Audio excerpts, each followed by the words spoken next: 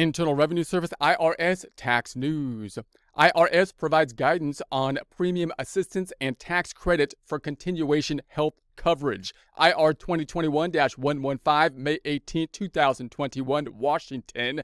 The Internal Revenue Service today provided guidance on tax breaks under the American Rescue Plan Act of 2021 for continuation health coverage under the Consolidated Omnibus Budget Reconciliation Act of 1985, otherwise known as COBRA, C-O-B-R-A. That acronym always kind of made me laugh because it's tied to kind of health insurance and whatnot. And COBRA sounds like it's like a poison. It's poisonous health insurance or something like that. But it's not poisonous. It's the Consolidated Omnibus Budget Reconciliation Act, which is why it's called COBRA, which is, I can remember it pretty easily. So that works well. In any case, Notice 2021-31, there's a link to that notice here, provides guidance for employers, plan administrators, and health insurers regarding the new credit available to them for providing continuation health coverage under coverage to certain individuals under COBRA.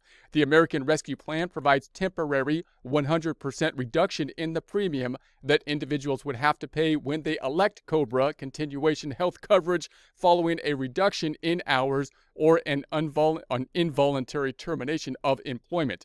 The new law provides a corresponding tax credit for the entities that maintain group health plans, such as employers, multi-employer plans, and insurers. The 100% reduction in the premium and the credit are also available with respect to continuation coverage provided for those events under comparable state laws, sometimes referred to as, quote, mini COBRA, end quote.